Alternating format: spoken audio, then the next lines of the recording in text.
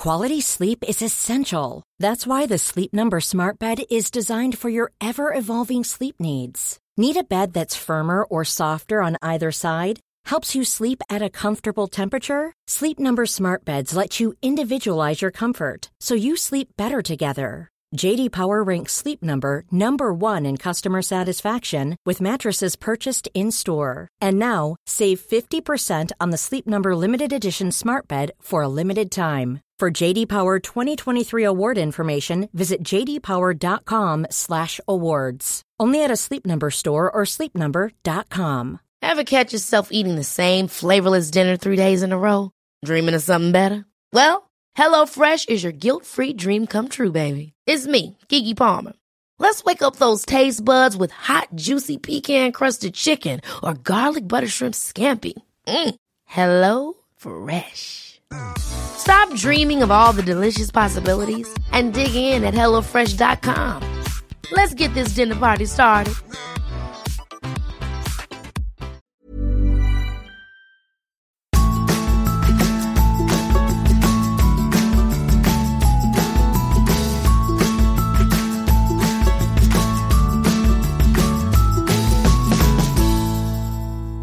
Hei, og velkommen til Ingefær podcast med meg, Sara Lossius.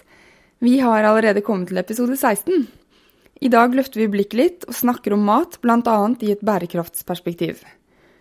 Men før vi starter, så vil jeg si tusen takk for ratinger i iTunes og tilbakemeldinger og kommentarer jeg får på mail, på blogg og Instagram. Fortsett med det. Om du har tips til temaer eller mennesker du vil jeg skal snakke med, eller har forslag til forbedringer eller ris eller ros, så når du meg på sara@paleoliv.no.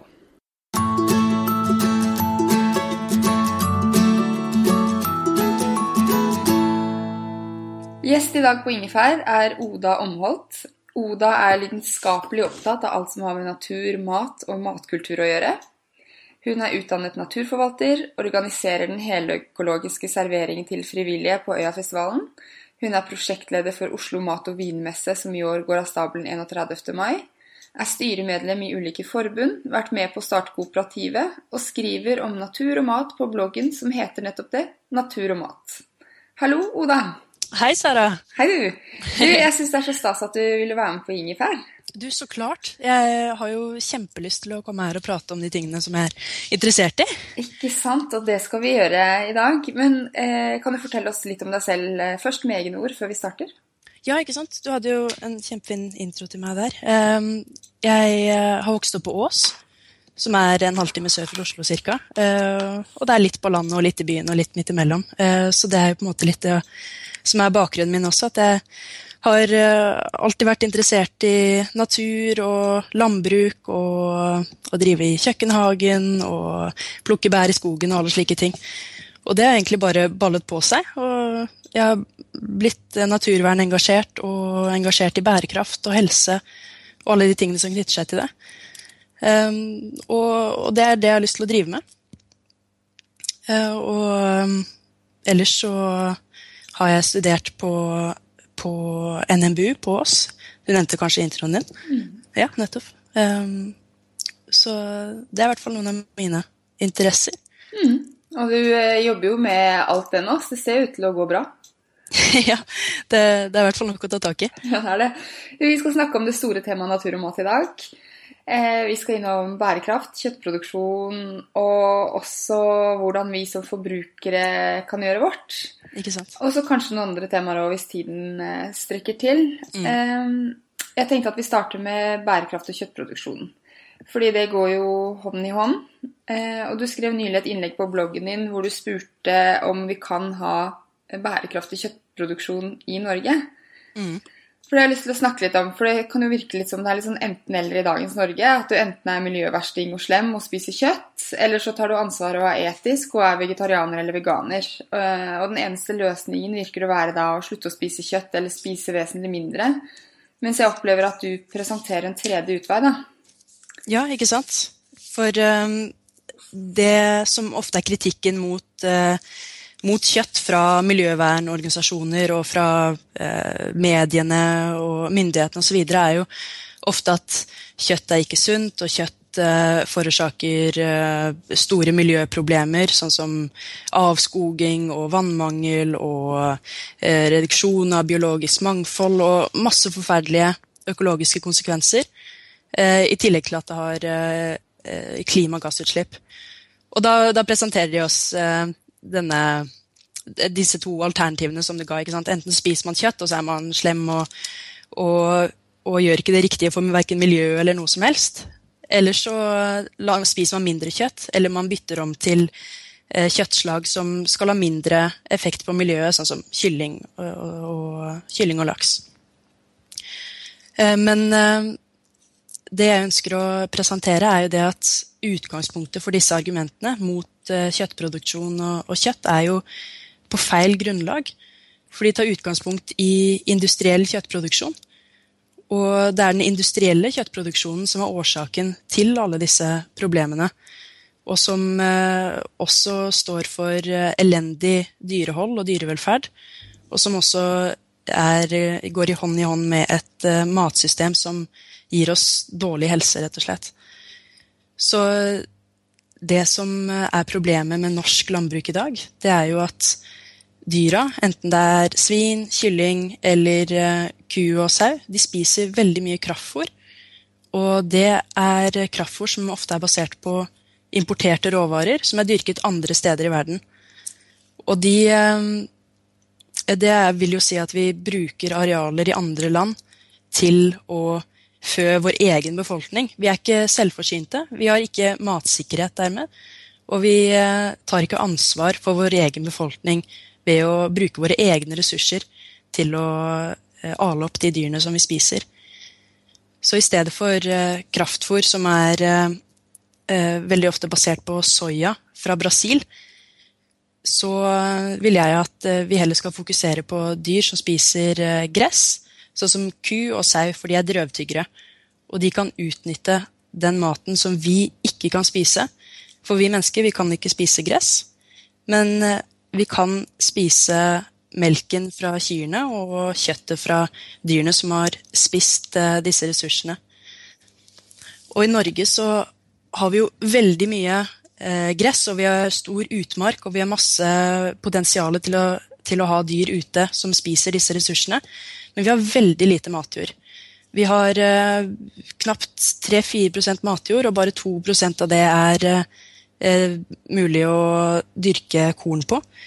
Så det er ikke mulig å fø en norsk befolkning bare på norsk matjord. Så det betyr jo at for at vi skal ta mer ansvar for vår befolkning og være mer solidariske også overfor andre folk rundt om i verden, så må jo vi bruke de ressursene som vi har. Så det er et klart aspekt ved bærekraft, at vi ikke beslaglegger arealer i andre områder i verden, sånn som Cerradoen i Brasil, hvor det dyrkes soja. Ja, for det er den mesteparten av den sojaen, ettersom jeg har forstått, som kommer til Norge. Altså, i 2014 leste jeg at det kom 820 000 tonn soja til Norge. Det kommer en båt en gang i måneden, er det ikke så? Det er ikke sant. Er det ikke sant? Det var bare en overskrift i Aftenposten. Ja, den kommer til, ikke sant, det er sant. Den kommer til Fredrikstad, og dumper all denne sojaen som kommer fra Brasil. Og hadde ikke den båten kommet, så hadde svin- og kyllingindustrien bare måttet stenge ned i løpet av et par måneder. Så avhengig er vi av den ene båten som kommer der. For omtrent halvparten av den sojaen som kommer blir jo da til dyr og også til fiskemat. Stemmer. Så laks er jo en del av hele den diskusjonen her, og det blir litt sånn overlappende, fordi laksen er jo gått fra å være fisk, ikke sant, fra å spise hva fiskens naturlige mat er, til å spise fôr fra land. Så når jeg sier kylling, så kan man like så godt bytte det ut med laks, fordi laksen spiser 70% vegetabilsk fôr. Og man kan jo skjønne da at den ikke hverken smaker like godt eller er like sunn som en fisk som har spist naturlig. Ikke sant.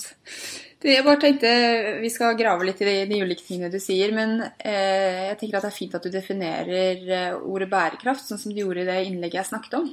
Ja, ikke sant? For min definisjon av bærekraft, det er ikke at det er såkalt bærekraftig bare på ett aspekt, at det lite klimagassutslipp, eller at man sørger for at dyrene har det bra, og så videre. Bærekraft virkelig helheten av alle faktorene som inngår i det man produserer, da, for eksempel. Det sosial velferd, at både dyrene og bøndene og vi må ha det bra som følge av produksjonen. Det må være økonomisk holdbart. Det skal ikke være sånn at forbrukerne må betale så mye at de ikke har råd til det, og det må heller ikke være slik at bøndene ikke har råd til å produsere fordi det for billig markedspris. Og så det den siste som de fleste forbinder med bærekraft, som den økologiske bærekraften. Og det betyr at vi kan ikke forbruke ressursene på jordkloden i høyere takt enn det de kommer tilbake på. Så vi kan ikke hogge ned regnskog for å ha kjøttproduksjon i Brasil og Sør-Amerika. Og vi kan ikke dyrke soja på Cerradoen, hvor det viktig biologisk mangfold, og så videre. Og når alle disse aspektene sammenfaller, så har man den virkelige bærekraften. Og da tenker du, eller du argumenterer for at den kjøttproduksjonen som vi har i dag ikke bærekraftig. Ja, det vil jeg absolutt si. Kjøttproduksjon rundt om i verden, det veldig ulikt i ulike steder av verden. I Norge så har vi vår helt egne forutsetninger for kjøttproduksjon. Og det det vi må ta utgangspunkt i. Og her det ikke bærekraftig, fordi vi baserer oss så mye på et så usikkert og ikke miljøvennlig sojaforbruk og importert fôrforbruk, når vi har alle disse fantastiske ressursene ute i Norges land, som vi heller kunne brukt. Men det jo også en del, altså mye av grunnen til at vi importerer så mye soja, da, eller kraftfôr, sånn som jeg har forstått det, fordi altså det totale kjøttforbruket har jo økt de siste 10 årene. Stemmer. Men det jo ikke de dyrene som du taler varmt for å bruke, som har økt i produksjon og konsum. Det jo svin og kylling, og det jo de som spiser mest mulig soja, og det også fordi at myndighetene våre mener at det bedre for oss å spise lyst kjøtt enn rødt kjøtt. Ikke sant? Og det jo utrolig frustrerende at det myndighetene ber oss om å spise, som svin og kylling, det nettopp de dyrene som spiser menneskemat, altså kraftfôr. For kraftfôret jo dyrket på jord som kunne blitt brukt til å dyrke mat til mennesker. Og det kjøttet som jeg vil at vi skal spise mer av i Norge, rødt kjøtt som kommer fra kyr og fra sau, altså lam. Og så klart geit og jakte på elg og alt mulig sammen, men det kommer i andre rekke. For hadde vi hatt politisk vilje til det, så kunne det vært slik at vi spiste mer av norsk kjøtt som var produsert på norske ressurser, i stedet for at også kyrne og sauene, sånn som de gjør i dag, får kraftfôr. Men du skriver også i den artikkelen at for eksempel kuene nå melker mye mer enn før i tiden. Og det jo nettopp fordi de på grunn av markedspresset og intensiveringen av landbruket, som det heter, at hvert dyr blir tvunget til å yte mye mer, og for at de skal klare å yte så mye mer, så kommer man bare til et visst punkt med avl, som gjør at dyr kan være mer effektive til å gi melk og så videre. Og for å komme forbi det punktet, for å få en ku til å melke 10 000 liter i stedet for 5 000, så må man fôre dem med super energitett fôr. Og da putter de palmeolje i kraftfôret til kyrne, og de putter soja for å få høyere proteininnhold, og de pumper inn energi i kyrne på en helt unaturlig måte som de ikke skapt for i det hele tatt. Og kyrne blir slitne, og kyr som før kunne leve i 10, 15, 20 år, de blir nå stort sett slaktet når de under 4 år gamle, fordi de har blitt syke og slitne. Men da det jo kanskje et naturlig spørsmål her, sånn, ja, men vil det ikke bare være ok å bare slutte å drikke den melken? Ja, ikke sant? Men det jo absolutt ikke løsningen på det, for noe må jo erstatte den melken. Og melk et utrolig sunt næringsemne, og i tillegg så det som nevnt, en utrolig bra måte å utnytte det som vi ikke kan spise, nemlig gresset og utmarka og så videre, og få det til å bli næringsrik, sunn mat til oss, som melk i utgangspunktet Nå vet jeg at paleo-gjengen har sine synspunkter på melk, men ikke bruk det paleo mot meg, altså. Nei, jeg bruker det ikke mot meg. Men jeg tenker at jeg kan noen tåle melk og andre ikke, men sånn det. Men altså, jeg må bare si, vi var for 2 år siden så var vi på en sånn sommergård i Valdres, hvor kyrne løper rundt og på jordet nede ved sånn vann, og det var ikke innlagt strøm, og alt var bare ekstremt nasjonalromantisk. Og den melken som da kom rett fra kyrne, altså den har bare vært innom tanken for å bli kald, da. Det jo magisk godt. Ikke sant? Det så godt. Det en fantastisk råvare. Det fantastisk. Så det burde oppsøke de bra kildene til melk, sånn som du gjorde der, rett fra tanken, ikke sant? Melk har jo vært den viktigste næringskilden i Norge, og slik som ble behandlet før i tiden, var nok mye mer gunstig for oss, med syrning av melken, og ikke gjennomprosessere den med pasteurisering og homogenisering og så videre. Også ekstra lett med litt sånn tilsatt D-vitamin. Ja, ikke sant? Det for å si det sånn fjortis, lol. Nesten mulig fra kilden, ikke sant? Ja, absolutt. Men når du snakket om kylling og svin, så snakket du så vidt om at de spiste menneskefôr, jo skapt i det. For det var vel det rollen deres var litt før? Ja, ikke sant? Det var det svin da, særlig. Det var jo særlig svin vi hadde her i Norge, og det det de har hatt andre steder i verden også, og fremdeles har, til å spise matavfallet vårt. For de kan spise grønnsaksskrell og skyllevann fra tallerkener og alt det som vi ikke kan eller vil spise. Det derfor man sier at allting går i grisen. Allting går i grisen, det gjør det virkelig. Og griser de koser seg så enormt når de får alt dette her. Det virkelig favorittmaten deres. Masse variasjon og smaksrikdom og så videre. Men det de får nå jo ensidig kraftfôr som har blitt brukt energi og ble brukt areal og masse innsatsfaktorer for å dyrke. Mens de kunne vært løsningen på det store problemet som matkasting og matsvinn, og at all denne maten som vi kaster i Vesten bare går til spille, eller til nød blir til biogass, for eksempel.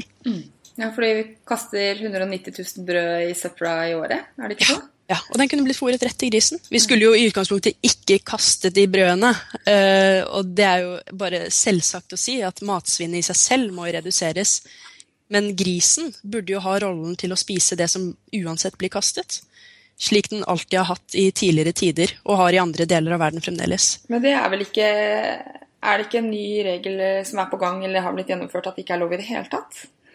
Jo, det slik at det EU-regler som også Norge forholder seg veldig tett til, og som vi må overholde, at griser og dyr generelt kan ikke få blandet avfall, og på grunn av masse frykt for ulike sykdommer og så videre.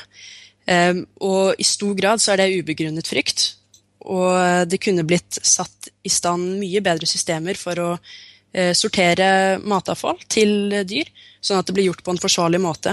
Og i stor grad så det egentlig uvilje mot dette her, fremfor at man har så veldig mange gode argumenter mot å gjøre det.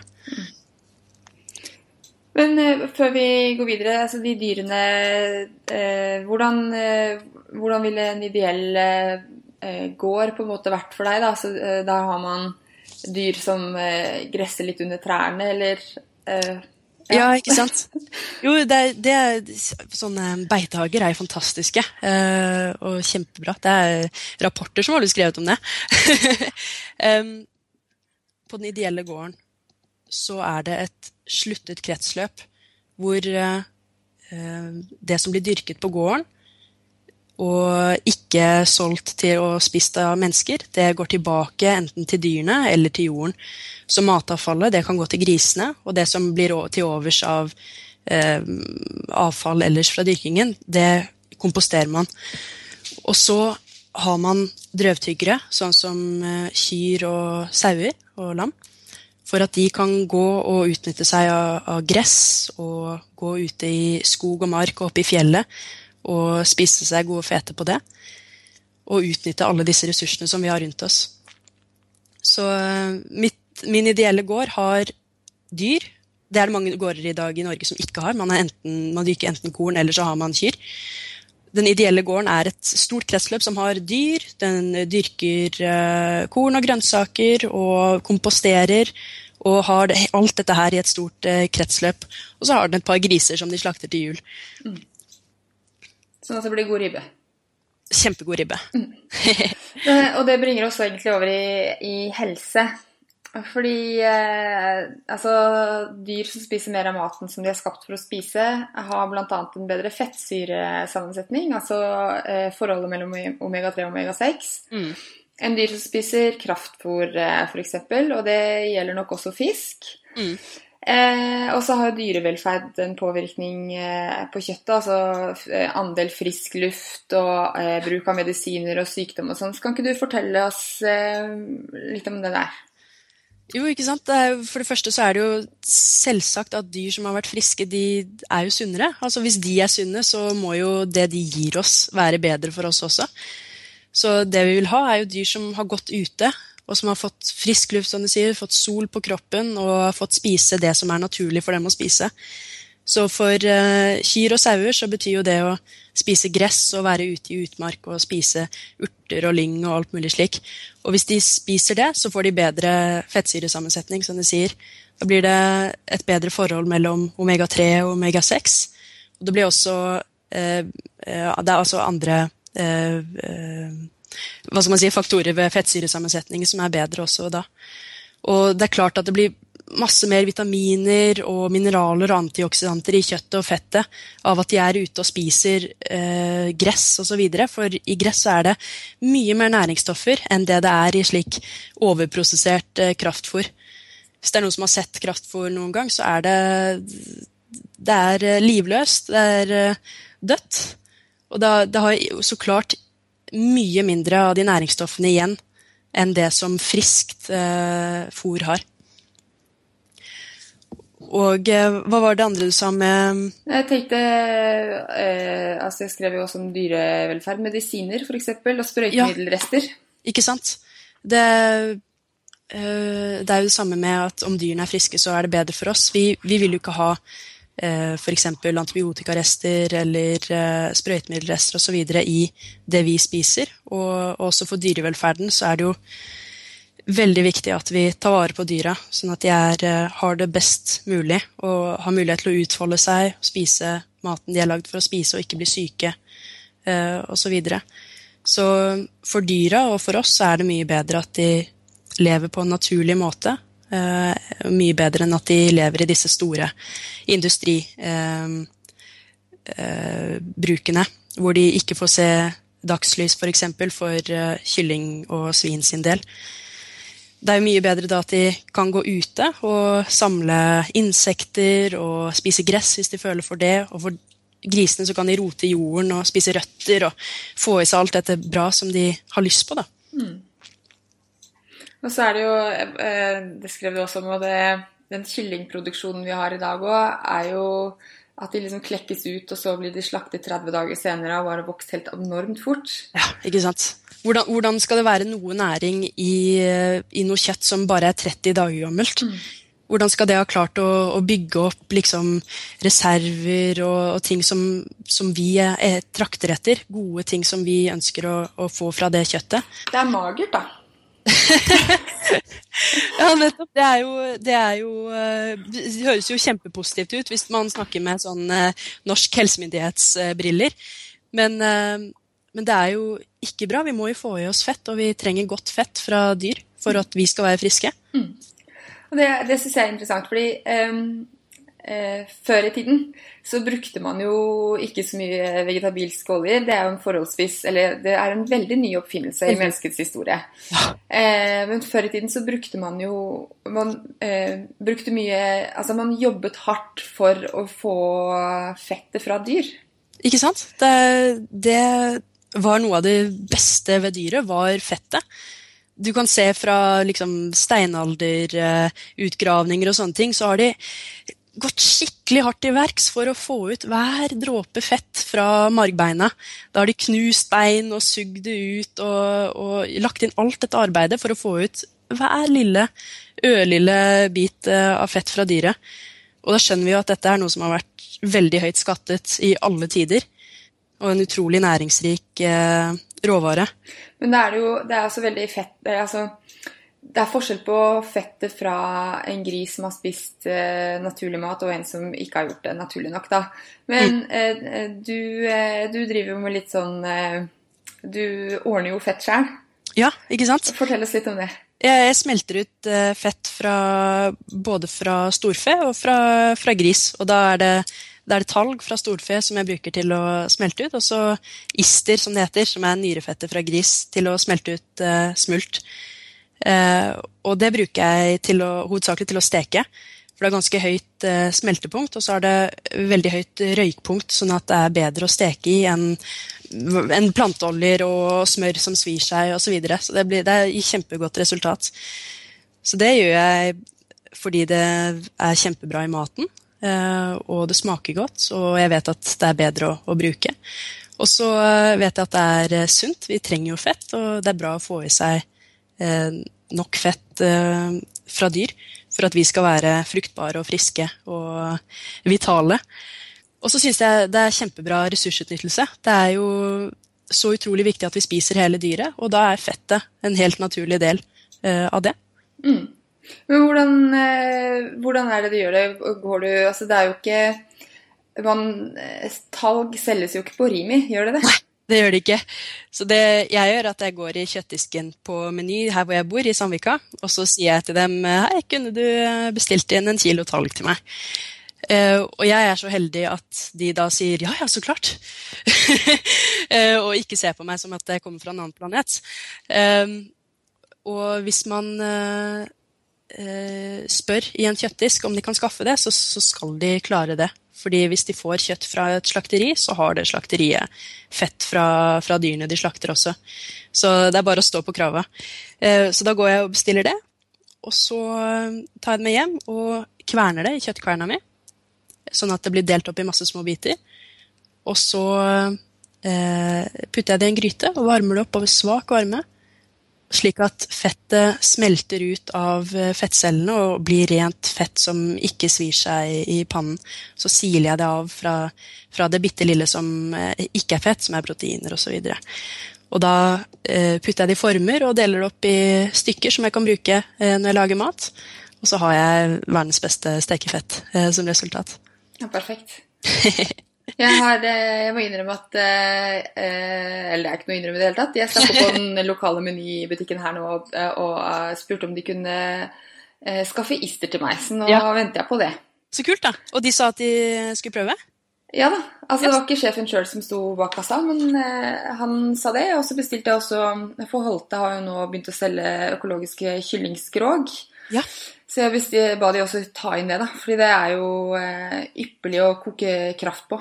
Ja, så at du slipper å spise kylling hele tiden. Altså, nå har jeg jo en stor kjele her til venstre for meg på kjøkkenet, men jeg spiser jo ikke, vi spiser nok kylling hver uke, men vi drikker enda mer kraft da. Så det ypperlig at det har begynt å komme på markedet. Ja, nei, jeg har bestilt sånne skrog fra Holte veldig mye, og det jo kjempebra å koke kraft på. Det jo bein og kjøtt og masse godsaker som jo helt tragisk hvis det blir kastet ellers i det som ikke Holte, da, altså vanlig industriell kyllingproduksjon. Kraft jo helt fantastisk å koke på sånne ting.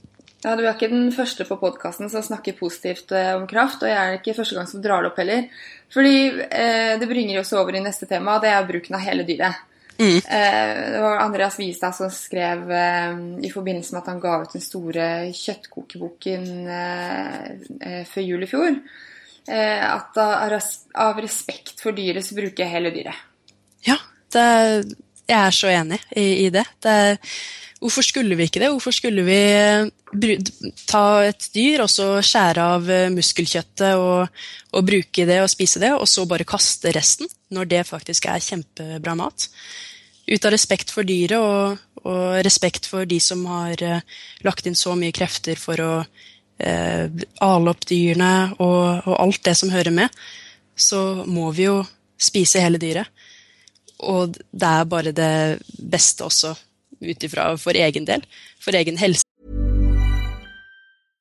How would you like to look 5 years younger? In a clinical study, people that had volume added with Juvederm Voluma XC in the cheeks perceived themselves as looking 5 years younger at 6 months after treatment. Look younger, feel like you. Add volume for lift and contour in the cheeks with Juvederm Voluma XC. Reverse signs of aging by adding volume to smooth laugh lines with Juvederm Volure XC. For important safety information and to find a licensed specialist, visit Juvederm.com. That's JUVEDERM.com. Not for people with severe allergic reactions, allergies to lidocaine, or the proteins used in Juvederm. Common side effects include injection site redness, swelling, pain, tenderness, firmness, lumps, bumps, bruising, discoloration, or itching. There's a risk of unintentional injection into a blood vessel, which can cause vision abnormalities, blindness, stroke, temporary scabs, or scarring. Talk to a licensed specialist to find out if it's right for you. Ever catch yourself eating the same flavorless dinner 3 days in a row? Dreaming of something better? Well, HelloFresh is your guilt-free dream come true, baby. It's me, Keke Palmer. Let's wake up those taste buds with hot, juicy pecan-crusted chicken or garlic butter shrimp scampi. Hello Fresh.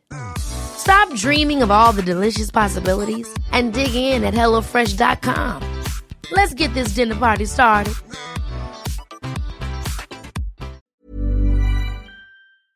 Og fordi det smaker så utrolig godt, alle de ulike andre bitene på dyret. Så det rett og slett bedre og føles bedre. Og så det jo, altså vi jo veldig glad I kjøttdeig og pølser I Norge, og der blir vel en del av overskuddskjøttet som vi ikke kjøper som filet. Ja, det stemmer. Så vi må ikke tro at selv om folk ikke bruker storfebog og så videre så mye I dag som man gjorde før, at det kjøttet bare kastes. Det gjør det jo selvsagt, det går jo I kjøttdeigen. Men det som blir kastet eller ikke blir brukt som menneskemat, det jo beina fra dyra, og det innmaten, og så det alle disse rare delene som folk synes så rart å spise, som vi ikke har noe kultur for I Norge lenger, sånn som klover og føtter på grisen og oksehale og alle disse rare tingene da, som utrolige matskatter egentlig, som kan bli til skikkelig bra mat. Vi veldig glad I oksehale her I huset, og det eller I hvert fall jeg da, for jeg og Ellie kan du si, men det jo veldig mektig. Ja, men vi mesker oss, for Ellie elsker å tygge på bein, og da jo oksehale perfekt. Når du suger ut kjøttet. Skal jeg like å se det, så sånn ut. Så kommer oksehale middag. Ja. Men hva din favorittdel fra dyra? Jeg nok svak for skank på lam. Lam jo mitt favorittkjøttslag. Ja, og bare koke den skanken, som den nederste delen av beinet på dyret, som sånn ekstra seig, og har ikke alltid så mye kjøtt og alt mulig sånn. Hvis man koker den, sånn som jeg gjør I leigryte, da, inn I ovnen på lav varme I lang tid, så blir det bare det mest saftige, smakfulle, nydelige kjøtt du kan tenke deg. Så det virkelig en favoritt. Og så, ellers så liker jeg rett og slett bare den typen kjøtt da, som man kan koke og ha I ovnen I lang tid, og så blir det så saftig og smakfullt. I stedet for mørt og magert kjøtt som ikke smaker like mye. Og så må det mye mer skills til. Altså det å lage lammeskak for eksempel, eller oksehale eller noe sånt. Det skal jeg kanskje ikke si sånn siden jeg har gitt ut en bok med kokebokoppskrifter og har en blogg med det, men selv jeg får det til å bli veldig bra, da. Men det er vanskeligere å liksom, eller det er lett å få en kyllingfilet, da, siden vi snakket om det i stad, til å være tørr, men oksehalen blir liksom god etter å bare stått der, og så er det jo ufattelig lett. Ja. Det er så deilig da, føler at du har gjort noe liksom, for du har laget noe i en leirgryte, men det tar 10 minutter å forberede, og så bare står det og lager seg selv. Man blir jo så stolt når det kommer noe godt ut av ovnen. Så har man bare, ja, sånn som du sa, bare brukt 10 minutter på å hakke opp litt grønnsaker og putte i kjøttet, og så gjør det seg selv. Man får sånn super selvtillit. Det er skikkelig latmannslaging, og det liker jeg veldig godt. Ja, kjempedeilig. Men hvorfor tror du det er altså, det virker som det er en økende trend da, det med bruken av hele dyret. For når jeg spiser ute i Oslo, så får jeg stadig vekk liksom, retter som, eller deler av dyret som kanskje ikke spises så mye på tallerkenene. Altså, når jeg spiste på, jeg husker ikke hva det heter, i Kvadraturen for noen måneder siden, så spiste jeg vel andehjerte, blant annet, til forrett. Det er kult, det. Ja, veldig, veldig godt. Jeg har det i frysen, jeg har bare ikke fått det opp. Men hvorfor tror du det er en trend? Jeg tror det er en trend fordi det er jo, som du sier, så er det jo restaurantene som egentlig har plukket opp på det mest, men også forbrukere har skjønt at dette her er bra. Da. Jeg tror det er en trend fordi det gir mening. Det gir mening å bruke delene av dyret nærmere slik de er, i stedet for å spise de i en prosessert variant som pølse eller ikke sant, noe annet. Og det er da du får den kjempegode smaken som sitter i den delen. Du kommer nærmere den mer rendyrkede smaken, sånn at alt ikke smaker likt, for hvis du bruker kjøttdeig, så smaker jo alt likt. Jeg spiser jo kjøttdeig, jeg har ikke noe problem med det, at man spiser kjøttdeig, men det er så mye matskatter som er å oppdage hvis man beveger seg forbi det, da. Og bruker deler med bein, da, for eksempel. Da får man jo med masse smak og næring fra det som man ellers ikke ville fått. Så jeg tror folk skjønner at det gir mening, og at de har lyst til å komme nærere der maten kommer fra, fordi man føler at det har blitt en avstand mellom en selv som forbruker og der hvor maten kommer fra. Og det å bruke hele dyret og spise litt sånn ukurante stykningsdeler og bruke lengre tid på maten og så spise innmat og så videre, det er både helse og litt sånn at man rett og slett kommer nærere opphavet.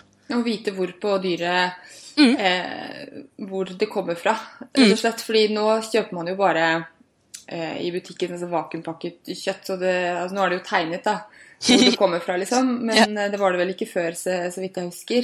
Så det blir veldig, veldig fjernt, det er akkurat som liksom, at kjøtt på en måte er det samme som en appelsin da. Altså, men det kommer jo fra noe som har vært levende.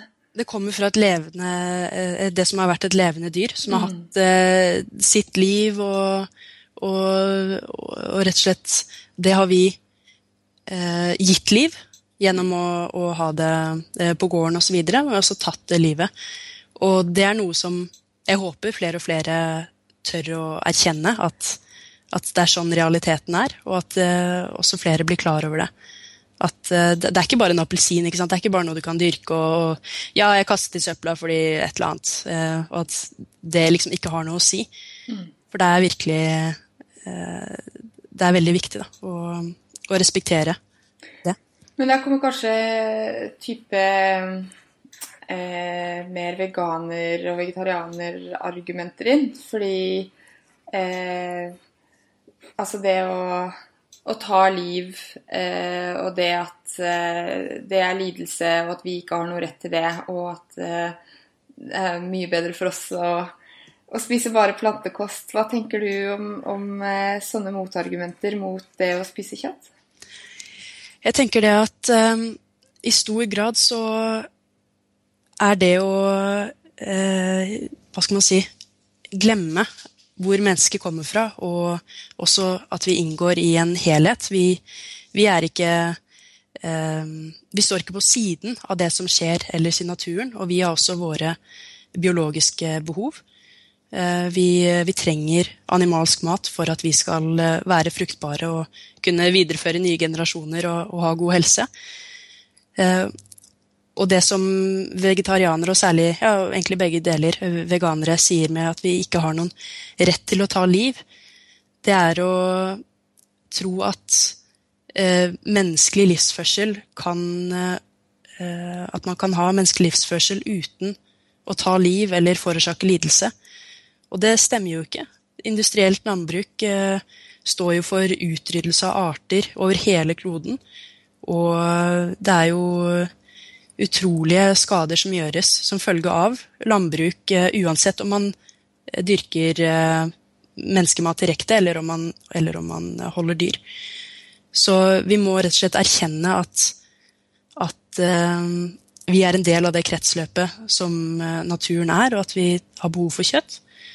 Men at vi med det, og det å være mennesker, har dermed et ansvar for at det vi spiser er produsert på en best mulig måte, at vi minimerer lidelse, og at vi sørger for å ikke ta mer enn det vi trenger, og ikke bruke mer enn det vi behøver. Ja, for jeg tenker at jeg velger jo aktivt å spise kjøtt for meg og mine jenter. Og jeg... Med den kunnskapen jeg er da, så ser jeg litt på med gru med at det har blitt en litt sånn trend å spise mer vegansk mot unge jenter i fruktbar alder, fordi vi trenger en del av disse animalske produktene for å være på topp når det gjelder fruktbarhet, og også liksom sikre avkommet vårt da.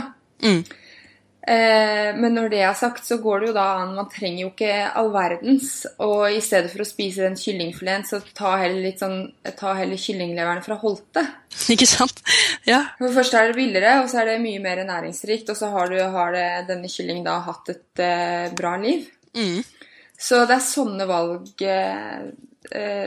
man må ta, og som jeg tror er mye mer, altså med den kunnskapen jeg har igjen da, så tror jeg det er mer bærekraftig og også mye bedre for helsen. Jeg var på et foredrag med en som hadde en vegansk livsstil for en tid tilbake, og hun først var det Gry Hammer da, som snakket, og hun snakket om at hun tar egg fra hønene som går rundt omkring på plenen hennes, og så får hun da sau fra en bonde som hun er kompis med.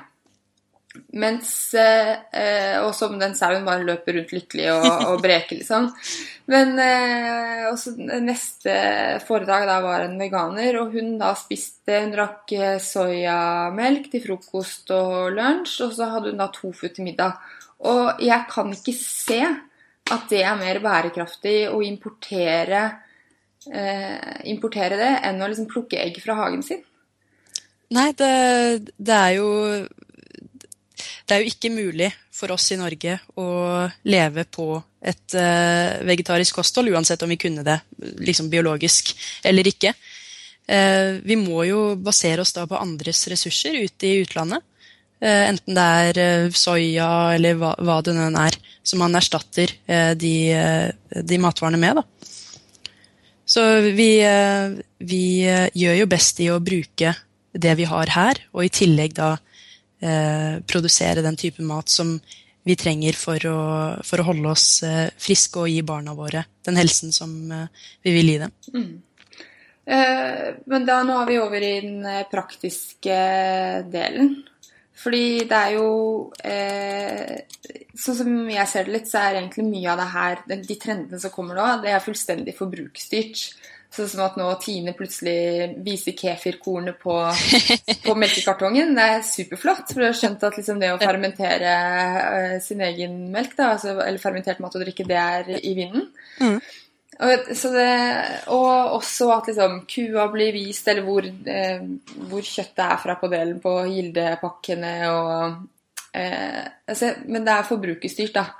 Så hvordan kan vi som forbrukere gjøre vårt, sånn at det skjer en endring? Ja, vi må jo rett og slett bare få mer kunnskap og bli opplyst om hva det er vi bør velge. Og det er noe av det jeg prøver å gjøre på bloggen min og med det jeg gjør ellers. Og det vi kan gjøre å velge det som nærest kilden, og som produsert på en bærekraftig måte, sånn som vi har snakket om. Så helt konkret da, jeg sitter i styret i det som heter Slow Food i Asker og Bærum, og vi har et prosjekt hvert år som går ut på at familier kan komme og kjøpe sitt eget lam direkte fra bonden på våren og plukke ut et lam som de har lyst til å følge gjennom året.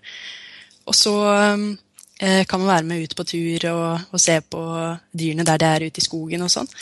Og så til slutt så har man mulighet til å være med på slakting, og også man får hele dyret slaktet hjem, enten partert eller upartert hjem til seg. Da.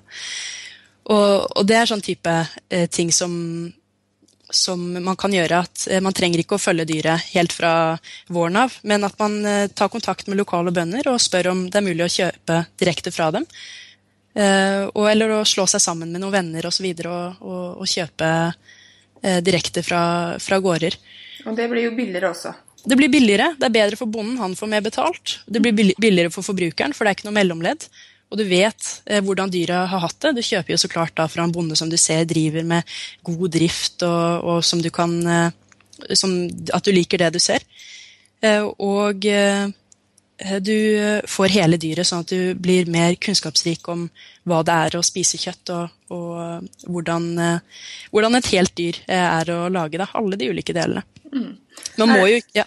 Det høres jo, kanskje noen vil synes at det litt så brutalt å være på slaktingen. Barn med på det, eller? Ja, det de.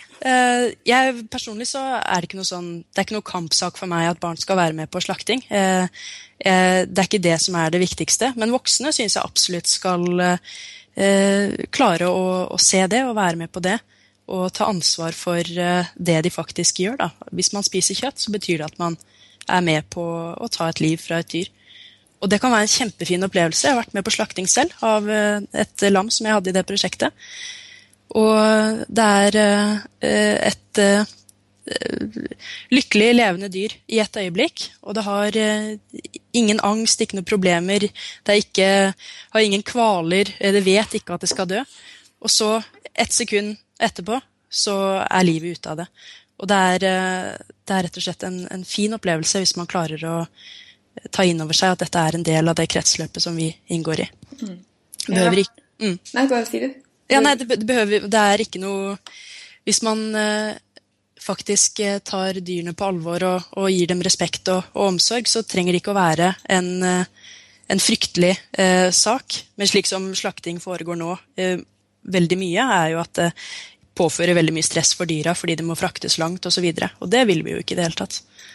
Ja, for det noen mobile slakterier, har jeg skjønt, men det vel dyrt, og ja, det her kan jeg veldig lite om. Men jeg har skjønt at det ikke det som man velger mest, da. Nei, ikke sant, for det jo fordi det ikke noe forbrukeretterspørsel etter det. Men jo mer forbrukere etterspør lokalt slaktet kjøtt fra dyr som ikke har blitt stresset når de har blitt fraktet til slakteriet, og har fått en god og verdig avslutning på livet, så vil det kunne bli økonomisk holdbart. Og det jo dit vi må gå, til flere slakterier rundt om i landet, og ikke færre slakterier noen få steder i landet, sånn som utviklingen for eksempel, ja, egentlig overalt da, men særlig i USA da. Og dyr fraktes i lang tid for å komme frem til slakteriet. Jeg vet ikke om det her troverdig, eller om det helt sant, men jeg leste at det sånn 7 store slakterier eller noe i USA. Ja, det det jeg har lest også. Ja, det jo ganske trist. Man kan jo bare tenke seg hvor forferdelig det må være for et dyr å bli fraktet dit og slaktes der med alt kaoset som der, og også hva slags arbeidsforhold det for mennesker. Det jo en dødsfabrikk.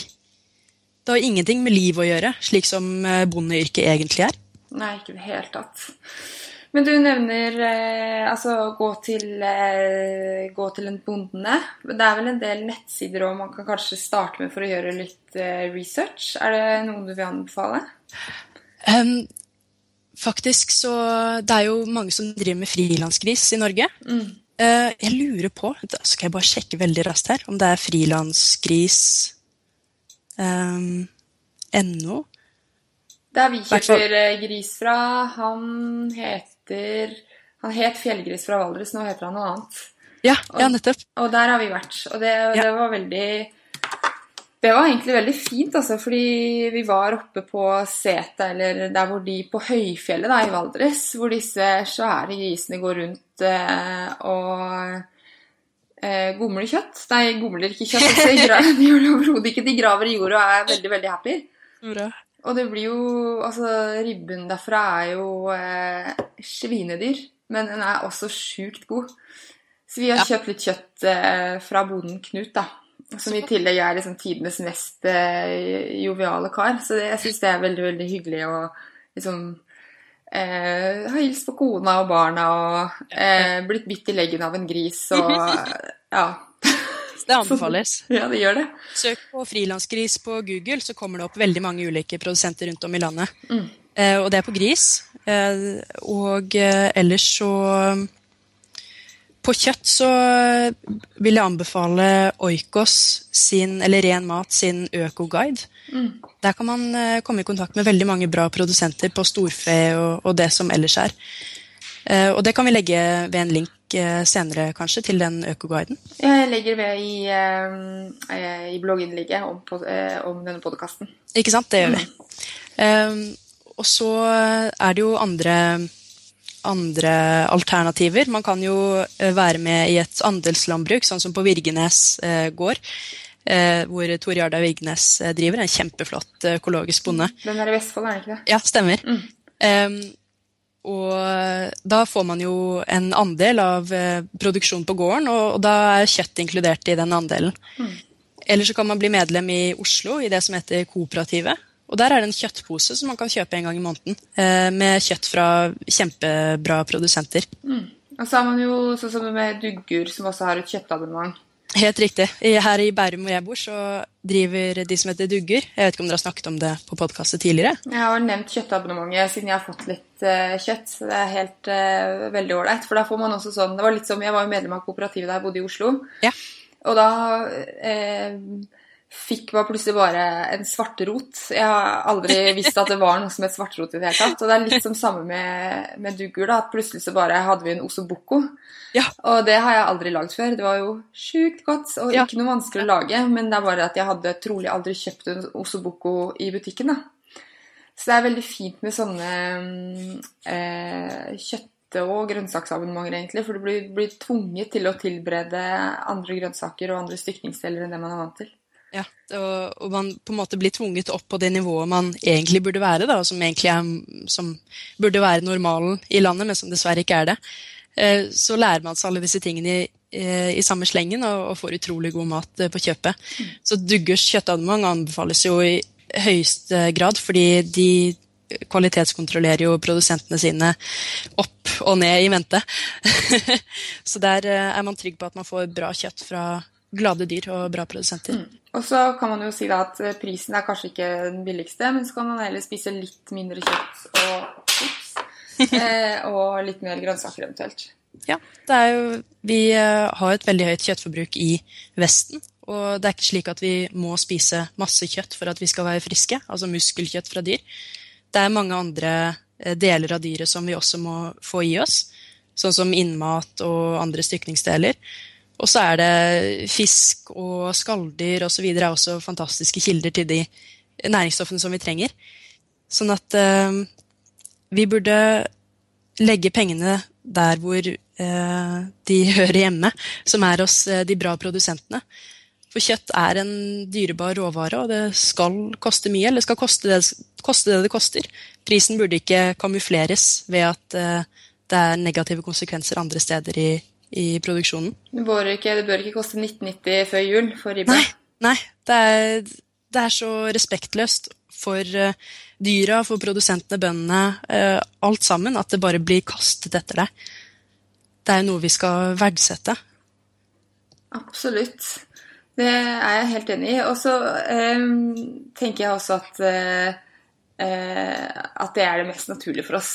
Ja. Rett og slett. Altså, man trenger ikke liksom spise 500 gram kjøtt hver dag, eller 500 gram kjøttdeig, men litt mindre. Ja, og litt mer Og litt mer lever og kraft. Det sier jeg hver eneste podcast-episode.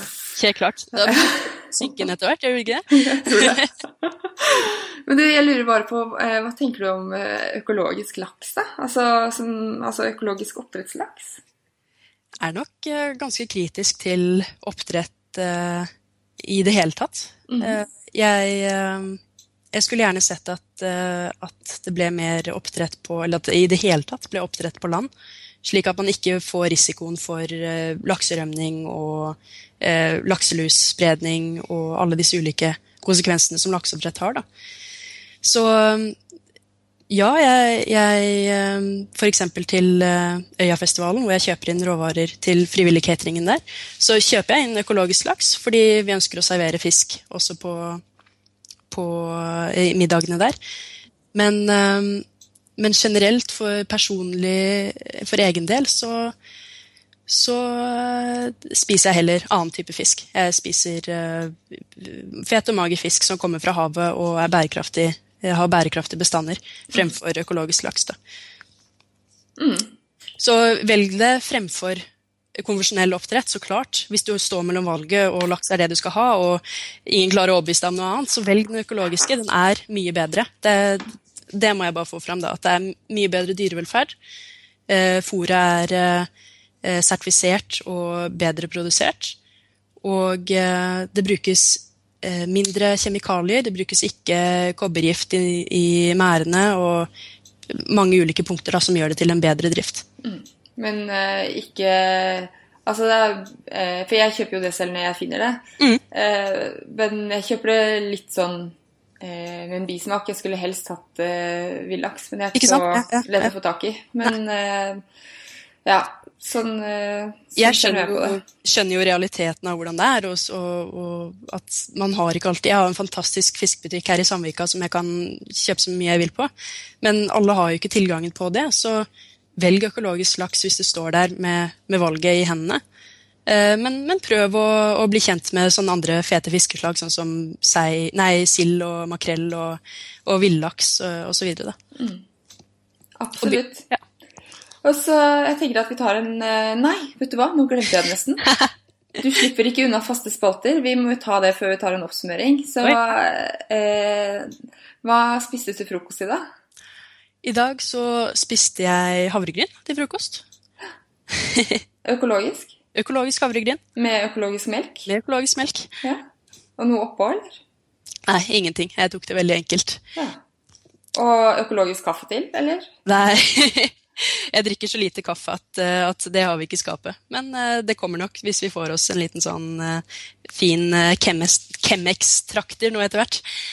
Ikke sant. Jeg drakk økologisk kaffe fra Solberg Hansen til frokost. Ta det, kjempegod. De er så flinke. Det er så fint å ha det fra. Den er ordentlig, altså. Egentlig så skal jeg redusere litt på kaffeforbruket, men jeg har over 1 kilo gode bønner i skapet, så sjekk det. Ja. Hva er det beste helsetipset ditt? Det må være å... Nå må jeg tenke meg litt om. Jeg tror kanskje å lage mat fra bunnen av. Og ikke bekymre seg for mye. Det var 2 tips i ett.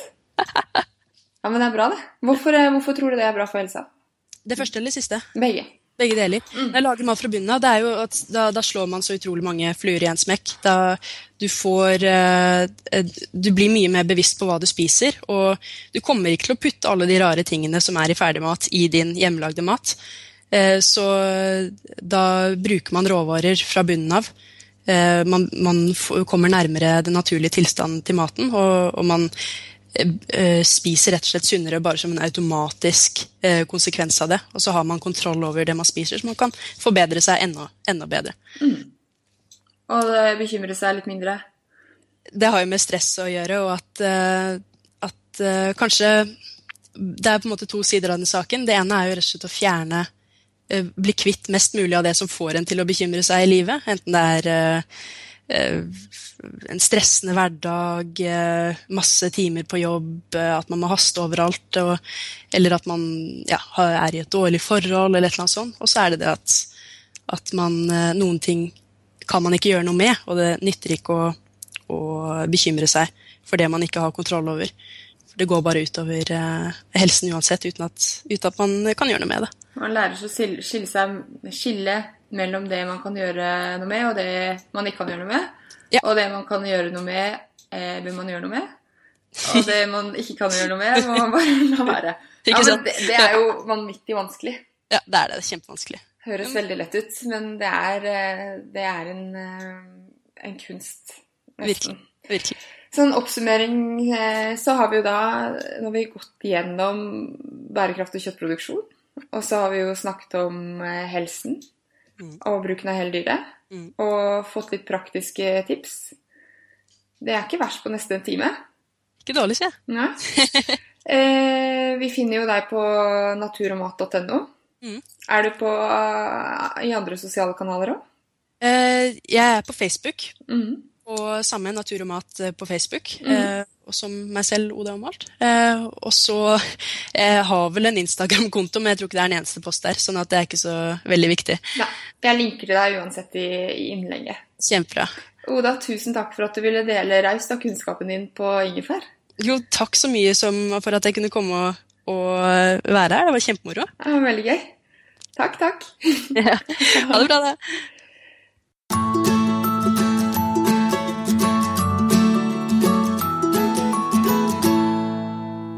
Du har hørt på episode 16 av Ingefær podcast med meg, Sara Lossius. Forhåpentligvis har Oda inspirert deg til å være en smart forbruker og til å spise kjøtt og fisk av høy kvalitet. Om du liker det du hører, setter jeg pris på at du rater Ingefær i iTunes, slik at enda flere oppdager podcasten. Og er det noe du lurer på, om du har kommentarer eller forslag til gjester eller temaer, sender du meg en mail på sara@paleoliv.no, eller legger igjen en kommentar på bloggen paleoliv.no.